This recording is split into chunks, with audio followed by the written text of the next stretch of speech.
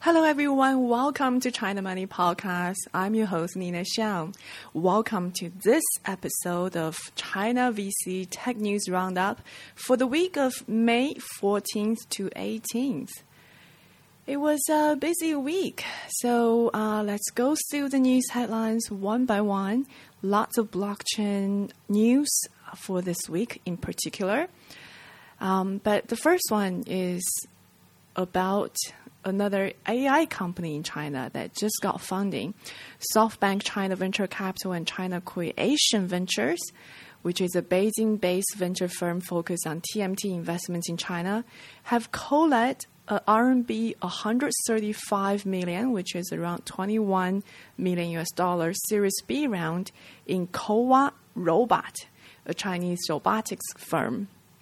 There are some other investors in this deal, including Infor Investment Holdings, Shanghai-based investment firm Orca M&A Capital, China Minsheng Investment Group, and some other investor that's not named. What's interesting about this company is that Kowa Robot has some really unique products. The company was founded in 2015 by a former engineer at Japanese robotics firm Haibo. The person, Mr. Tao, completed his PhD in mechanical engineering from Japan Institute of Technology. Kowa Robot focuses on robotics applications in low-speed autonomous driving. The company designs robots for street cleaning and logistics and has produced a smart luggage product that automatically follows its owners. So the luggage has an average monthly shipment of around 2,000 units already. So that's pretty significant for this type of product. And the luggage is actually pretty expensive, around 5,000 RMB. So that's, for that money, you can buy a lot of Xiaomi luggage, which is maybe around 20% of that price range. But the specialty of Kowa Robot is low-speed mobile hardware. So the company is also planning to produce smart baby strollers. That means in the future you can have your baby stroller that just follows you, so you don't have to push your stroller anymore. Sometimes I read news like this and make me wonder how much we want to give up doing because computers or machines can replace the labor or can do it for ourselves. Personally, I love pushing baby strollers. It's part of the fun. But anyway, so that was another AI company in China that just got funding from some really high-profile investors. Next up, we have an official report produced in China that ranks Ethereum as the top public blockchain, and at the same time ranking Bitcoin as the 13th on a ranking. So this global public blockchain ranking, which is published by China's Ministry of Industry and Information Technology, found that Ethereum is actually the top public chain, while Bitcoin, which is the most mainstream cryptocurrency with the highest market capitalization, is ranked 13th.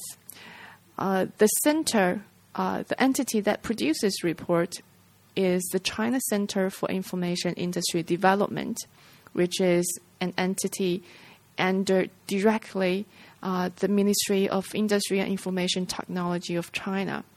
The ranking assesses the technical strength, effectiveness, and innovation of each public blockchain project. So perhaps that's no wonder why Ethereum has a much higher score of 129.4 on the Technology Assessment Index in the ranking. That's because Ethereum enables a lot of other applications and projects to be built upon the public blockchain. As we know that Ethereum has become the public blockchain for many initial coin offerings. And while at the same time, Bitcoin is rather limited to a peer-to-peer payment utilization. So that's why Bitcoin was ranked only 13th with a total score of 88. Some other cryptocurrencies ranked high on the ranking include Steam, Lisk, NEO, and Komodo. They're ranked from 2nd to 5th with scores of 11, 115, 104, 103, and 101. The index will be updated once a month going forward and will cover 28 public blockchain projects and their corresponding cryptocurrencies. Next, this is actually the previous news, but we have another news coming up for blockchain, which is South Korea government has reportedly planned to soften its cryptocurrency regulations in line with the policy set by the G20 nations in an effort to create unified regulations. The Korean regulators have also agreed to apply the standards set by the Financial Action Task Force to its own cryptocurrency policies. This is according to local South Korean media reports. The top financial policymakers of the G20 countries have agreed to acknowledge and regulate cryptocurrencies as financial assets. Financial policies of G20 nations have set a July deadline for the first step toward unified regulations of cryptocurrencies. Reportedly from the Korean local press, one of the reasons for the move by the G20 nation is that they see cryptocurrencies as too small to jeopardize financial markets, because the combined market value of all cryptocurrencies is less than 1% of the global GDP currently. Of course, that number varies during the peak of the prices for major cryptocurrencies at the end of 2017. Total market cap was perhaps 3 times than the current total market cap, but it doesn't change the ratio of cryptocurrency market cap to global GDP. So that was the reasoning behind a unified cryptocurrency regulation. The South Korea's Financial Supervisory Service stated that it's almost certain that cryptocurrencies will be classified as assets, and the main issue will be centered on how to regulate them properly under the unified framework that will be agreed upon between G20 nations. And yet another famous person come out and express his opinion on blockchain and Bitcoin. This time is Jack Ma, the billionaire founder of Chinese tech giant Alibaba. He said that Bitcoin is a bubble, but blockchain is not. The executive chairman of Alibaba, with a personal wealth estimated at $42 billion, made the comment at the Second World Intelligence Congress held in Tianjin yesterday. Jack Ma said, blockchain is now a hot word. First, blockchain is not a bubble, but Bitcoin is a bubble. Bitcoin is just a tiny application of blockchain. Blockchain is not a huge gold mine, at least inside Alibaba. Blockchain must be a solution that addresses the privacy and security issues in the digital era. Interestingly, Ma stated in his speech at the conference yesterday with an anecdote. Supposedly, an engineer working at Alibaba's financial services arm Ant Financial wrote his profession as coder on a dating site in China, and nobody clicks on his profile afterwards, of course. And the engineer therefore changed his profession to blockchain engineer, And he suddenly received over 360 love letters from ladies all over the country. So, interesting background for how hot blockchain is still perceived among the Chinese public, or at least on the dating scene. What's interesting about Alibaba is that this company is actually the earliest among major Chinese technology firms of looking into blockchain and exploring blockchain applications. Back in 2016, Ant Financial Group first applied blockchain technology to the Alipay Love donation platform. And in 2016, Alibaba also launched the world's first mailbox-based authentication based on blockchain technology. And in 2017, Alibaba and PwC reached a cooperation agreement saying that they will apply blockchain to build a transparent and traceable cross-border food supply chain and build a safer food market. Later in August last year, Alibaba Health cooperated with Changzhou City in Jiangsu Province to launch China's first blockchain application based on medical scenarios. And in October last year, Ant Financial CTO disclosed its future technology layout at the Ant Financial Technology Open Summit, saying that the opening of the blockchain technology to support the traceability of imported food safety and traceability of authentic products. And 1 month later, Alibaba Group, Ant Financial Group, and Xinhuan New District, which is the new economic area championed by President Xi as the future as a future economic powerhouse in China. The three parties signed a strategic cooperation agreement.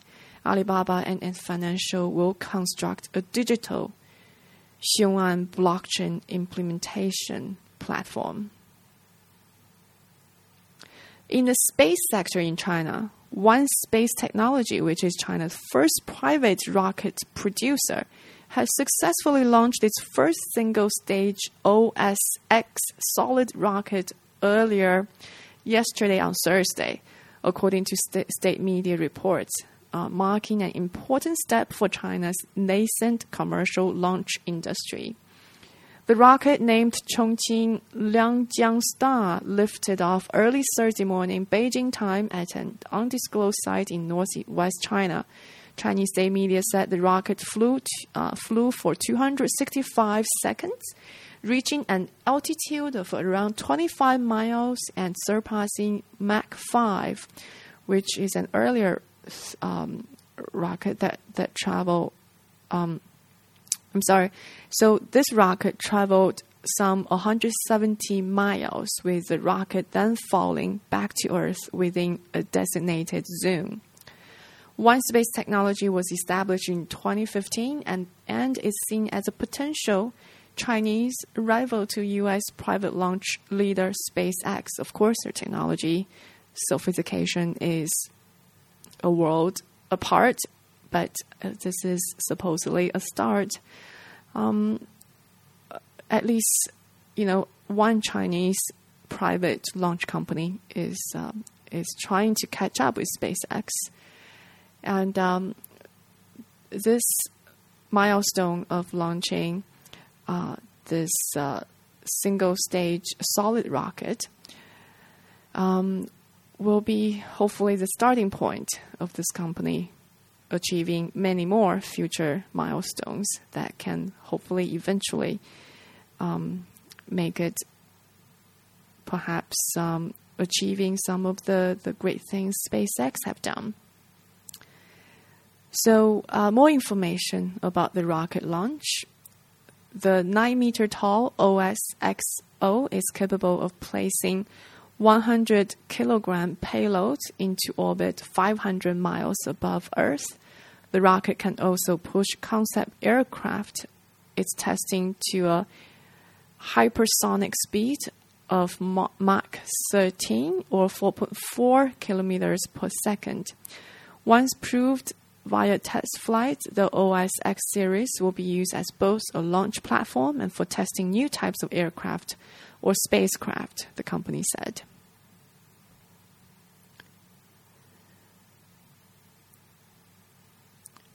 Baidu, which is the China's equivalent of Google, a giant search engine company in China that's trying to make itself an AI company, has participated in a financing round in U.S. microphone maker Vesper.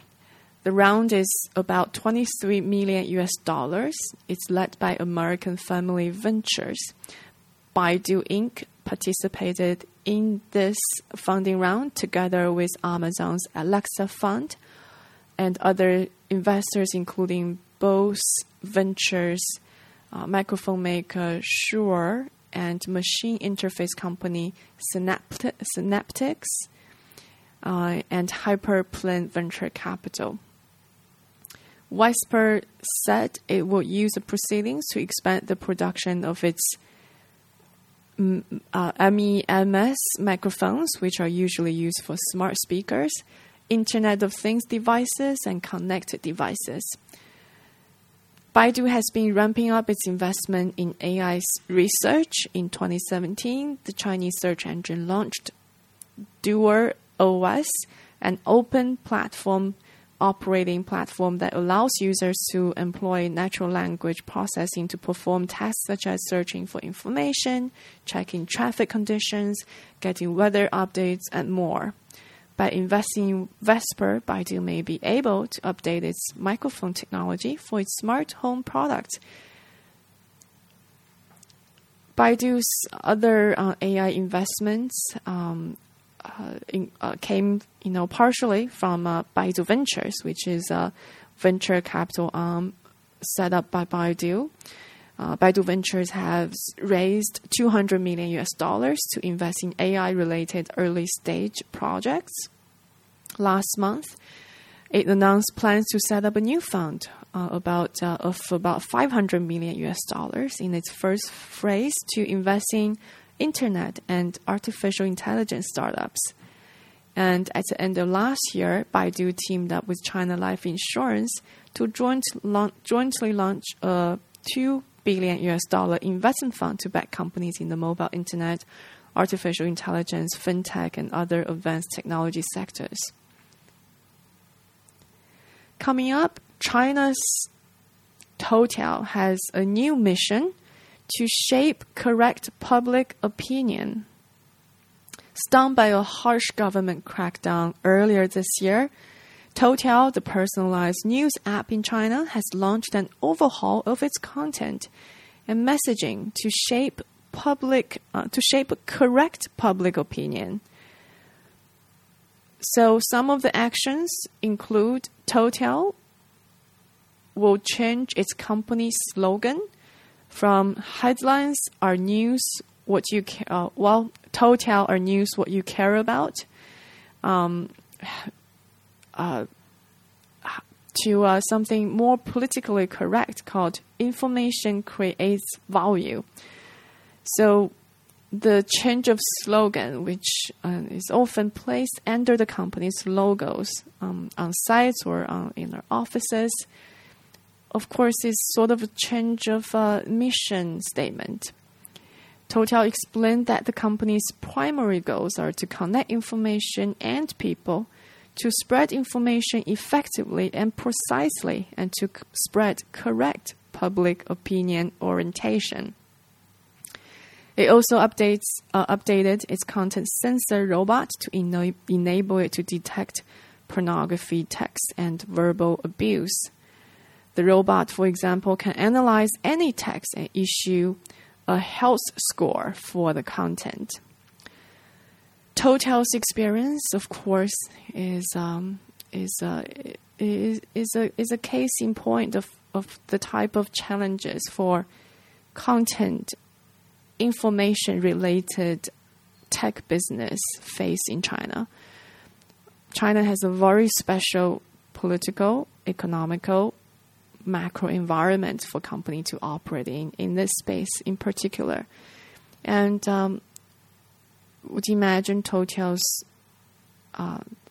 financing and its future plans potentially for an IPO would largely depend on how the company handles government relations and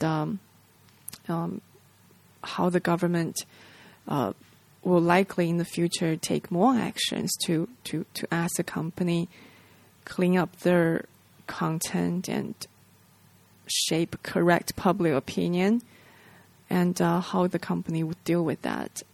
So this is an important story that we'll definitely be tracking constantly going forward. Now moving up, another Chinese early-stage venture capital firm, Sky9 Capital, has closed a $200 million early-stage fund. The capital was raised from institutional investors, family foundations, entrepreneurs throughout the world.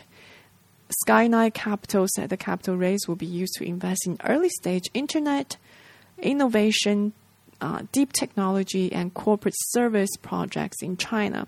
Sky9, of course, was founded in 2016 by Roundup, a former partner at Lightspeed Venture Partners.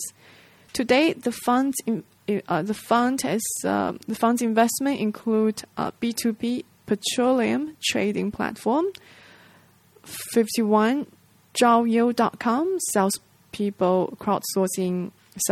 crowdsourcing platform, Idali, and furniture e-commerce platform, 我在家.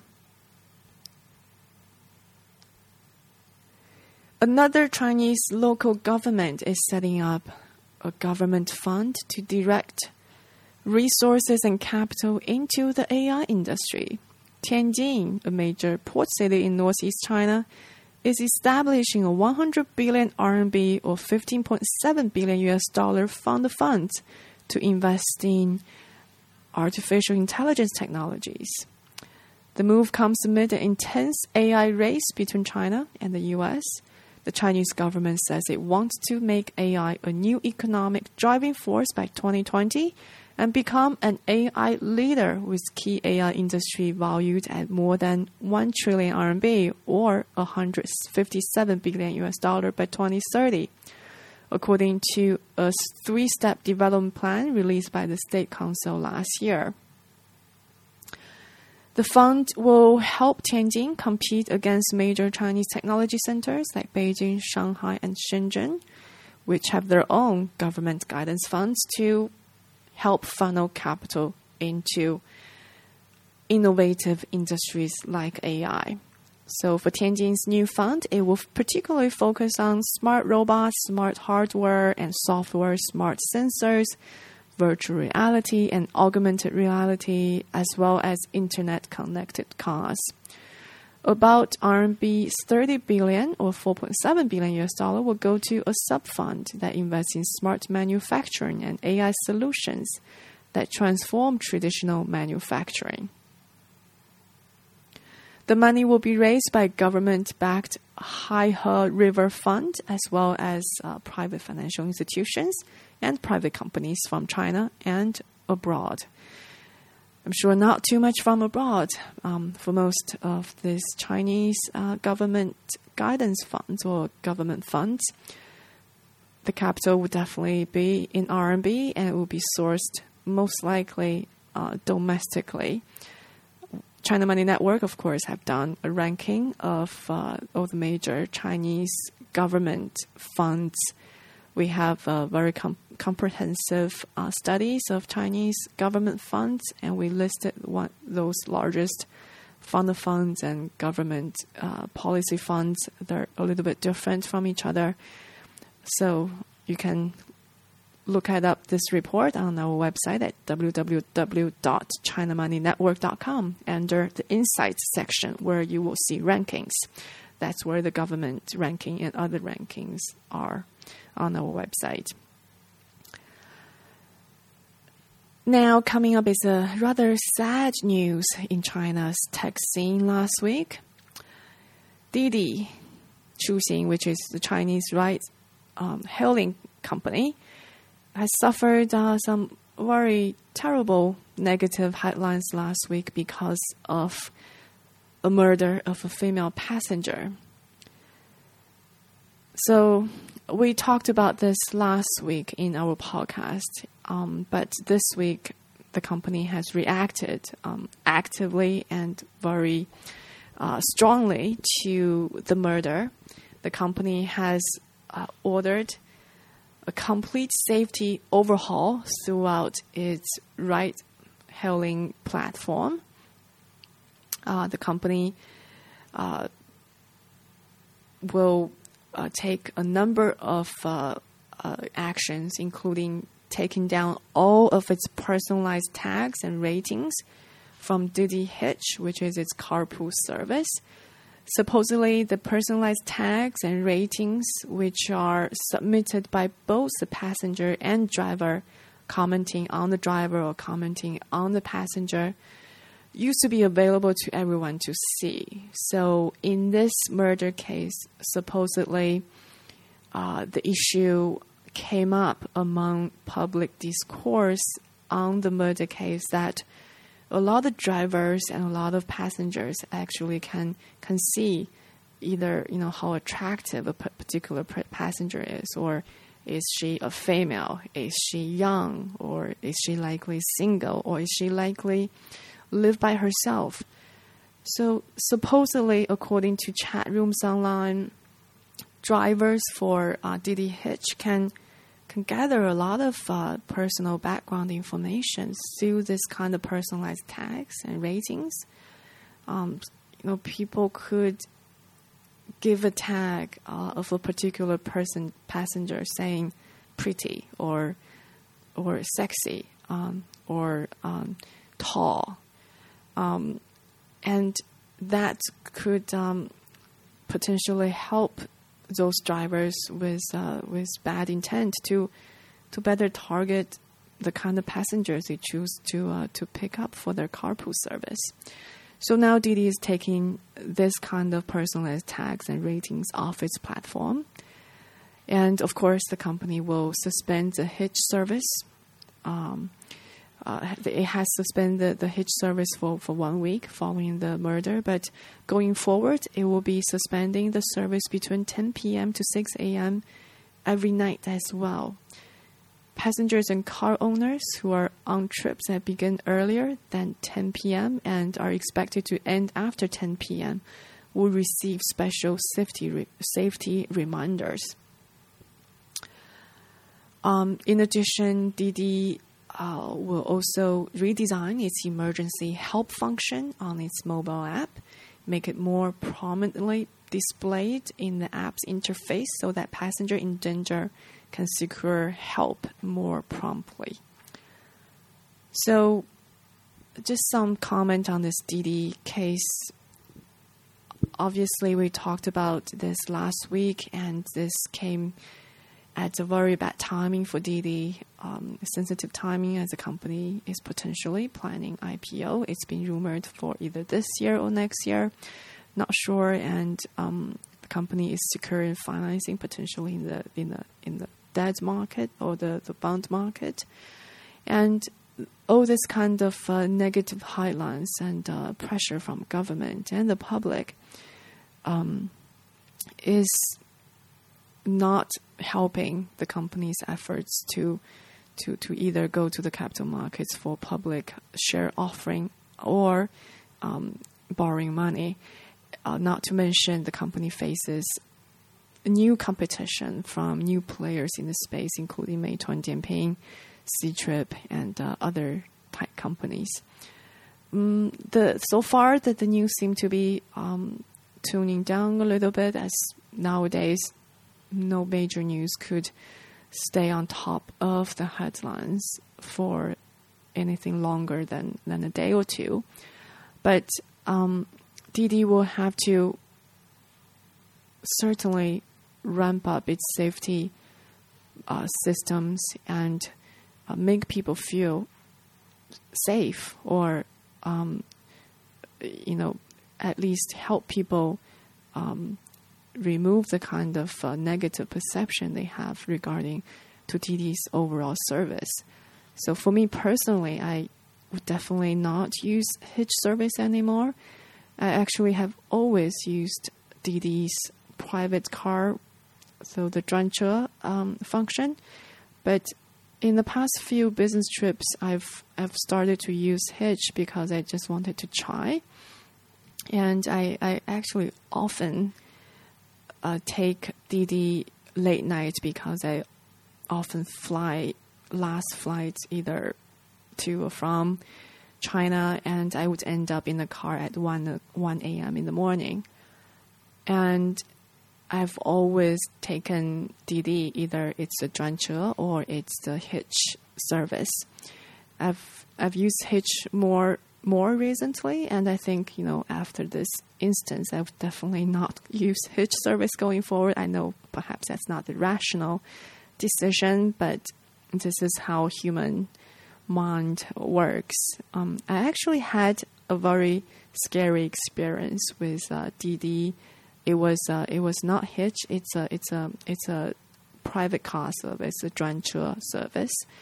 I was in Hangzhou. I got into a car at around midnight, just past midnight. The driver said he wants to take a shortcut. So the car came off from the highway and drove onto a pitch dark side road that has nothing around. No light, no building. Well, there are buildings, but no light, no people for sure. And it's a bumpy road. It's not like a smooth, covered, well-conditioned road. It was under construction, so the car was very bumpy, and there was nobody around it, no light, and very dark. And obviously, it's nerve-wracking to be in a car with a guy by myself at this early hour. And I was, of course, going through my mind, this guy could be doing something harmful to me, and I'll have to prepare. So I dialed the emergency number, and I got prepared to move, over to the side of the car where I can easily open the door. And I was planning, if he stopped the car and do anything, I'm going to jump off before he stops and run. And I'm going to call emergency while I'm running. So I got all prepared. And at the same time, I was talking to this driver, keep chatting with him. I wanted to make sure he's normal, he's not crazy. I wanted to, trying to be very nice and friendly to him. And it was a good 10 minutes on this scary, dark road until we finally saw some light ahead of us. So that was really scary. And afterwards, I told him, don't ever take a shortcut again with a single female passenger in your car. It's too scary, too horrifying. So similar, I'm sure similar to me, a lot of other passenger perhaps could, think about perhaps using another service or stop using Didi at a certain hour. So this would definitely negatively impact the company's passenger and ride numbers. Of course, we haven't heard the company updating its ride and passenger and user numbers for a while. The company used to like to do it very often to the public, share their high growth, and for the past a year or so, it has shied away from doing so. But for sure, a crisis at Didi will have to manage very well in order to secure its path forward. All right, so that's for Didi. Another blockchain news coming up. This is a fun news. A Chinese tea-based So Chinese tea, if you drink Chinese tea, so there is a blockchain project actually backed by Chinese specialty tea that has defrauded 3,000 investors in China with a total amount of $48 million. So a Shenzhen company raised money while issuing its own tea token supposedly it's going to be backed by 1 billion pieces of high-quality precious tea called pu'er tea. Pu'er tea is a specialty. It's a fermented tea produced only in Yunnan province in China. It's highly regarded, highly valued in China. The tea comes as sort of a pancake shape. Supposedly one piece of those tea sometimes cost around 20,000 RMB, so it's over $3,000 for very top quality pu'er tea. So this company issued token based by this tea they're supposedly going to purchase with the funds they raised. And the argument goes that if the value of the pu'er tea increases, as they sometimes do in the tea market, then the value of the tea token will increase. That's how the company explained to investors, and that's how 3,000 investors bought the token, spending a total of 300 million RMB, so that's around $48 million. And the founders of the company, of course, got the money, did not buy the tea, and spent the money lavishly, and now disappeared with the capital raised from the token issuance. So local police was able to arrest a number of suspects, but some other personnel involved in this company are still on the run. So some people may be confused because supposedly China officially banned initial coin offerings in September 2017. But actually a lot of the projects, the ICOs, are still happening in China, but they either just do private sales to qualified investors. This is still allowed. Or they sort of go underground. So the definition of what is a private sale, who are the qualified investors, obviously it's a gray area. There's assume that there's certain vagueness to it. So people are still buying tokens in China, but you have to do it sort of under the radar of a government or police oversight. So that's why this kind of fraud continues in China with the T token, the latest one, being reported by the investors and investigated by the police, and the police obviously is trying to get the money back and repay investors, but no doubt some of the investors will not be able to have their money back. Moving on to self-driving, BMW China has received 2 self-driving road test licenses from Shanghai regulators, making it the first foreign automaker to gain such permits. The licenses allow BMW to use a 5.6 kilometer section of public road in Shanghai International Automobile City to test its intelligent cars.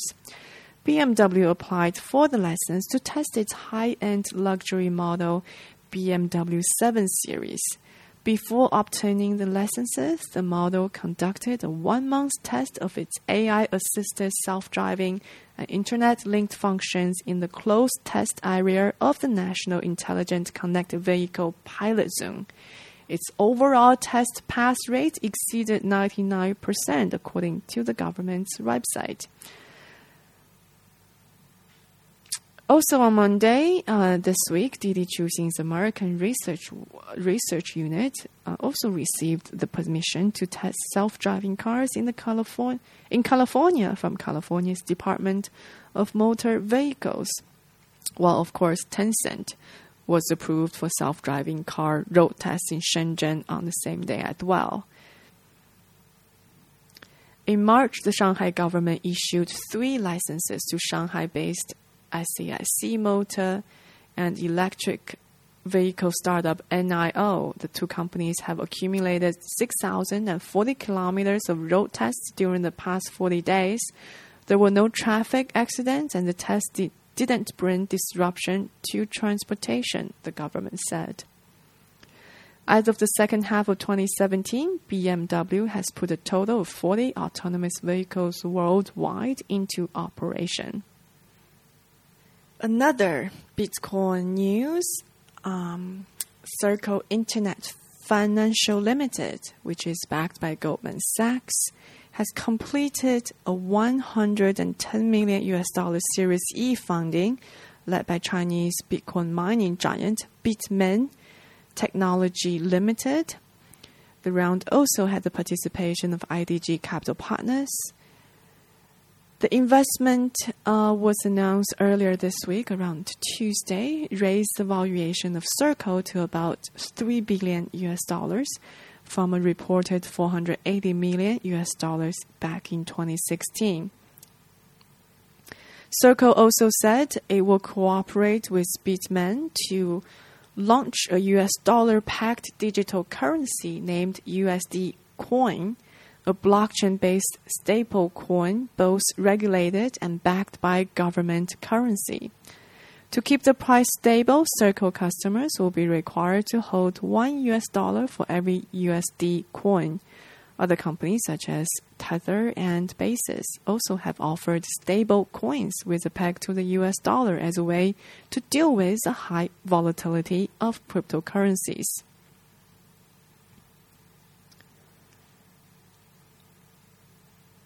In the field of lithium mines or lithium producers, China's Tianqi Lithium Corporation is reportedly nearing a deal to buy a 24% stake in Chile's Sociedad Química y Minera (SQM) at $4.3 billion. SQM is one of the world's largest lithium producers. Lithium is, of course, a critical element in the production of rechargeable batteries, including for EVs. The Shenzhen-listed Tianqi Lithium is seeking to acquire SQM stake from Canadian fertilizer company Nutrien Limited, which holds 30% stake of SQM. Founded in 1995 and based in Chengdu City, Tianqi Lithium operates businesses including lithium resource development and exploitation, downstream production processing, as well as lithium resource trade. By controlling Talisang Lithium in Western Australia, the company has already become one of the world's largest lithium suppliers. As the lowest cost producer of lithium, SQM had 48,000 ton capacity in 2017, taking around 25% of the global market share.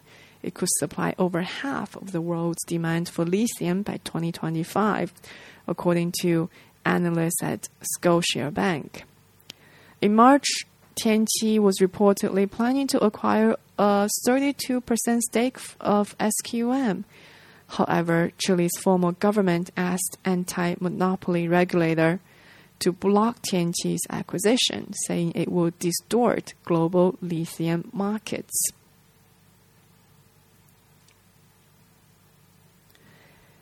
American manufacturer of microcontrollers, memory, and analog semiconductors Microchip Technology Incorporated has gained antitrust clearance from China's Ministry of Commerce and other regulators to buy Microsemi Corporation. The clearance comes after President Trump said earlier this week that he and President Xi Jinping are in discussions to revisit the export ban imposed on ZTE Corp, signaling a possible easing in trade tension between the U.S. and China. The firm also gained approval from the Japan Fair Trade Commission, the Philippine Competition Commission, the Australian Federal Competition Authority, and the German Federal Cartel Office. Microchip announced a deal to acquire California-based semiconductor solutions provider Microsemi for $68.78 per share in US dollar per share in cash, valuing the firm at about $8.35 billion in March. Microchip, of course, have received antitrust clearance in the U.S. last month.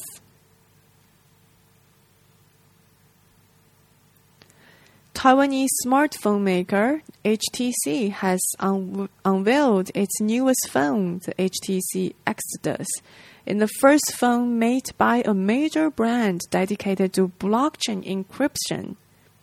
The company said that blockchain-based HTC Exodus, which is scheduled for release in October, will let owners keep their data and their cryptocurrencies both private and secure on their device, instead of going through the cloud. This feature, achieved via built-in secure hardware enclave, will protect users' information from being tampered with or compromised.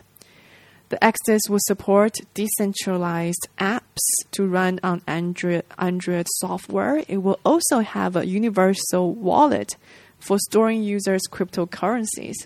In addition, every Exodus phone will serve as its own blockchain node to make up the network that forms a blockchain system.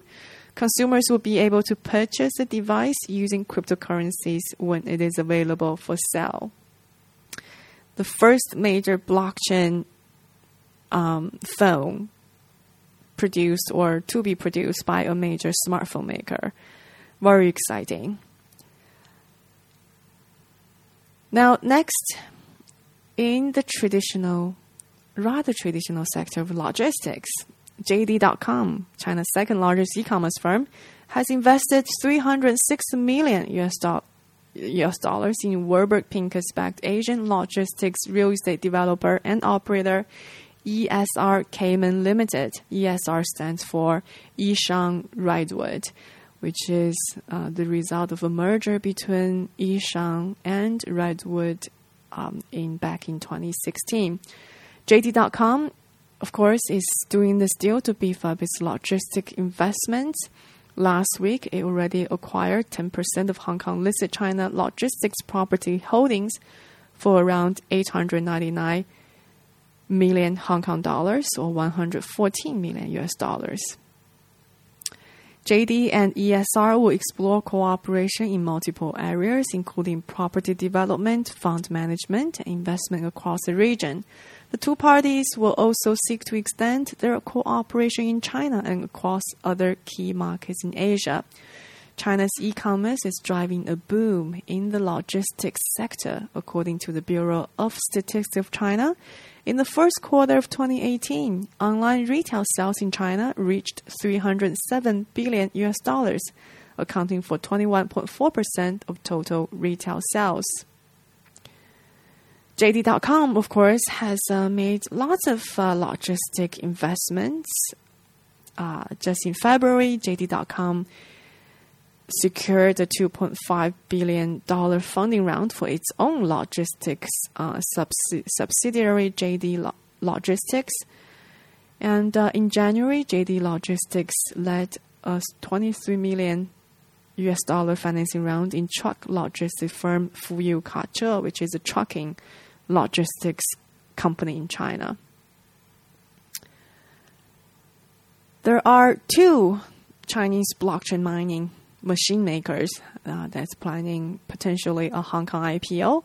One of it has filed for the IPO, which we talked about. Canon has filed officially for an IPO in Hong Kong on Tuesday. Another company, eBang, is rumored to be applying for an initial public offering in Hong Kong but has not filed. both companies. But what's interesting about the filing this week from the mining company Canaan is that it really shows you how Bitcoin mining company grew like wild weed in the past 2 years. The security filing is definitely an interesting read. It provides a rare look into an industry that is often still considered secretive. The company has a number of minority shareholders, all of them under the age of 35. And of course, the company is trying to expand its revenue sources because expectedly, revenues from producing Bitcoin mining machines will decline as the number of Bitcoins available to be mined will significantly lessen as time moves on. Some interesting data here.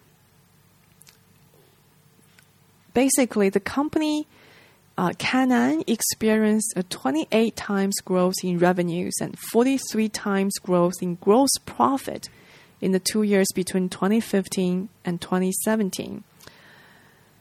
That, of course, is benefiting from the bull market in Bitcoin and its prices increasing almost 20-fold in the past, in the 1 year period in 2017.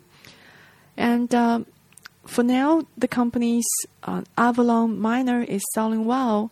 For the 3 months ended March 31st, it has sold a total of 101,143 sets of its Avalon miner, 2.7 times more than what it sold the same time last year. But going forward, the number of Bitcoin mined and average Bitcoin per block have decreased since 2011. And the growth rate of the blockchain hardware industry is expected to decelerate in 2016 and beyond, after peaking in 2014 and 2017 at 376% and 237.8% respectively. The growth of the blockchain hardware industry is estimated to slow to around 24% in 2020. This is according to a survey done by Frost and Sullivan. The high growth era of the blockchain hardware market will be replaced by a slower growth period. On average, if you look at average between 2017 and 2020, will be average annual growth 72%, but the average growth rate between 2012 to 2017, 208%. So the future growth will definitely decelerate.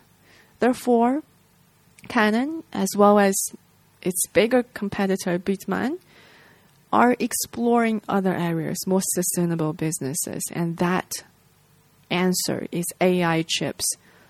Of course, AI chips comparing to the kind of ASIC-based blockchain chips, there is a huge amount of complications, technological complications that the company have to go through in order to be able to produce or design AI chips. But there is no other way. So for Canaan, we know how the company is planning to go forward.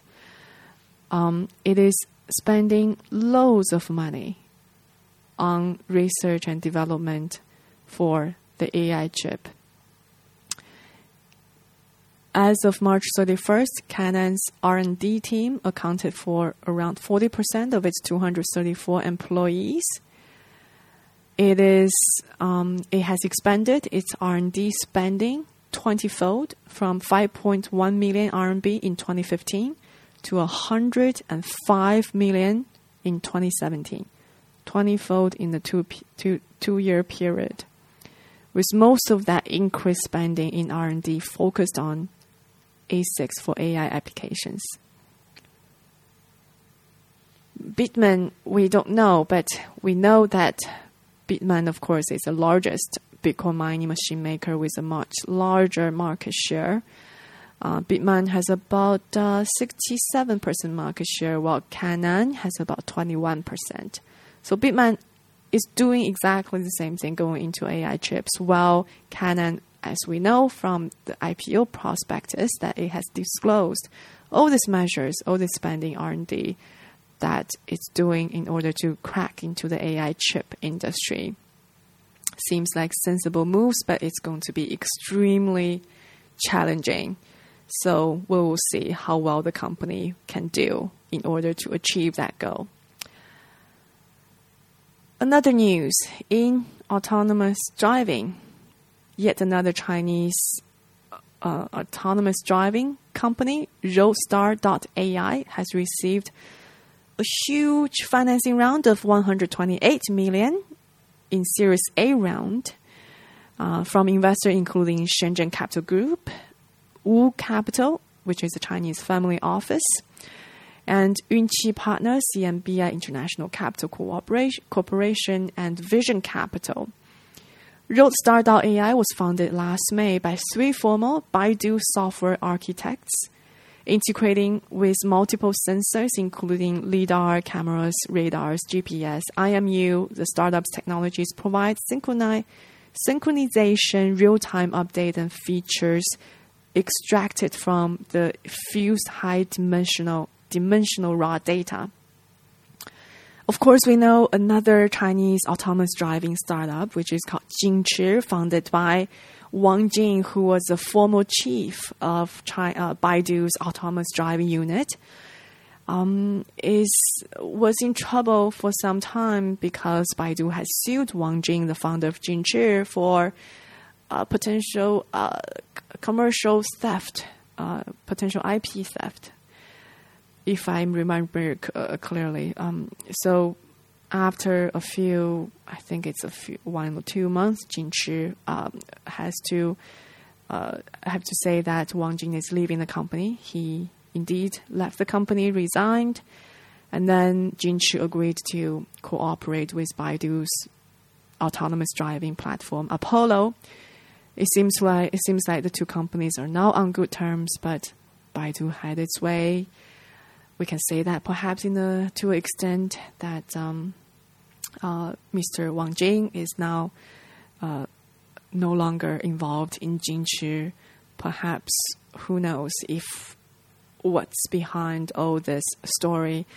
If indeed Wang Jing has stolen intellectual property from Baidu or has breached non-compete clause in his employment contract, not much information is disclosed, but except Baidu's accusations and Wang Jing's response.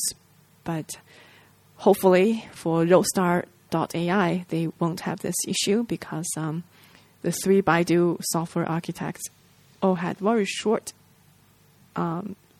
time working in Baidu, less than a year or around a year. So, but looks like they shouldn't have any issue like what Jingchi had. The company is already cooperating with Baidu's Apollo. So it seems like another self-driving startup on Baidu's Apollo platform. There are already a number of others that's cooperating with Baidu's Apollo platform. I guess there's no way around it. That's the biggest, largest, strongest platform in this space in China. And as Baidu has designed, autonomous driving will be one of the key areas it's going to focus on its AI applications.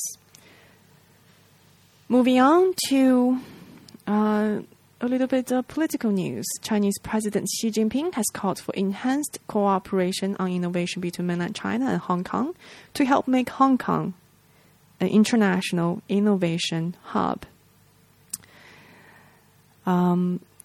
This is as expected. This has been repeated in recent years, actually, for central government to help Hong Kong, to push Hong Kong into innovation. What's being announced by the Xi Jinping news is that Hong Kong institutions, universities, research institutions, and others will be able to apply for funding from the central government's funds earmarked for innovation campaigns or innovation purposes. So that's one major change from this announcement from President Xi.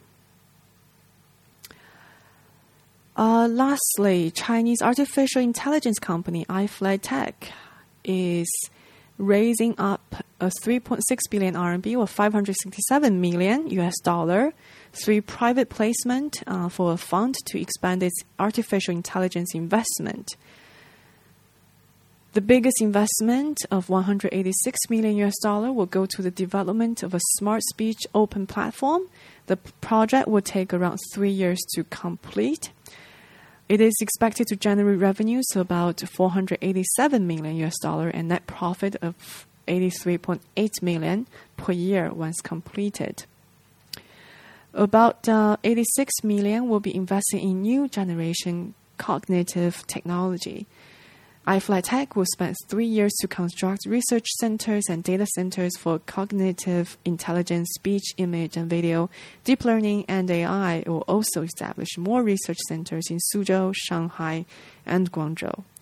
iFlyTech is best known for its voice recognition technology. It has Chinese and many different dialects. Its machines can recognize as well as foreign languages. It has apps that help people to convert audio into text and convert text into audio and convert translation of transcript. So it can take audio of Chinese and type the Chinese out in text and then at the same time translating that Chinese into English. So that service is very useful for a lot of conferences where perhaps they don't need simultaneous translation anymore. Just have a big screen. At the same time as someone speaking, all the Chinese or English or other languages will appear on the screen. So bad news for simultaneous translators who might be out of jobs soon. Good thing I didn't go into that sector. I was actually one time thinking about going to simultaneous translation. It was a high pay profession, but unfortunately, that's the area that machines will be very capable of replacing humans.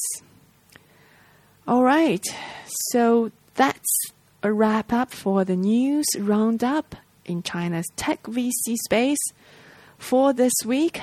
This is Friday, May 18th, 2018, and I hope you enjoyed the news headlines I read to you today. I'm trying to secure a lot of other exciting guest hosts who's going to come onto the show and co-host the show with me. That's more fun, obviously. So we'll definitely have more of that in the future. But for now, if you like the podcast, for sure, please subscribe on iTunes or other places you get your podcast. And please give us a rating and leave a comment that will help other people to find us. We're really providing on-the-ground reporting in China's tech VC space, in the exciting tech VC space, to you around the world. I hope more people can get to know us, can get to follow us, and really get very good information and intelligence on this space that's going to become more important by the day. So please help us spread the word, and thank you so much for listening. We'll see you next week.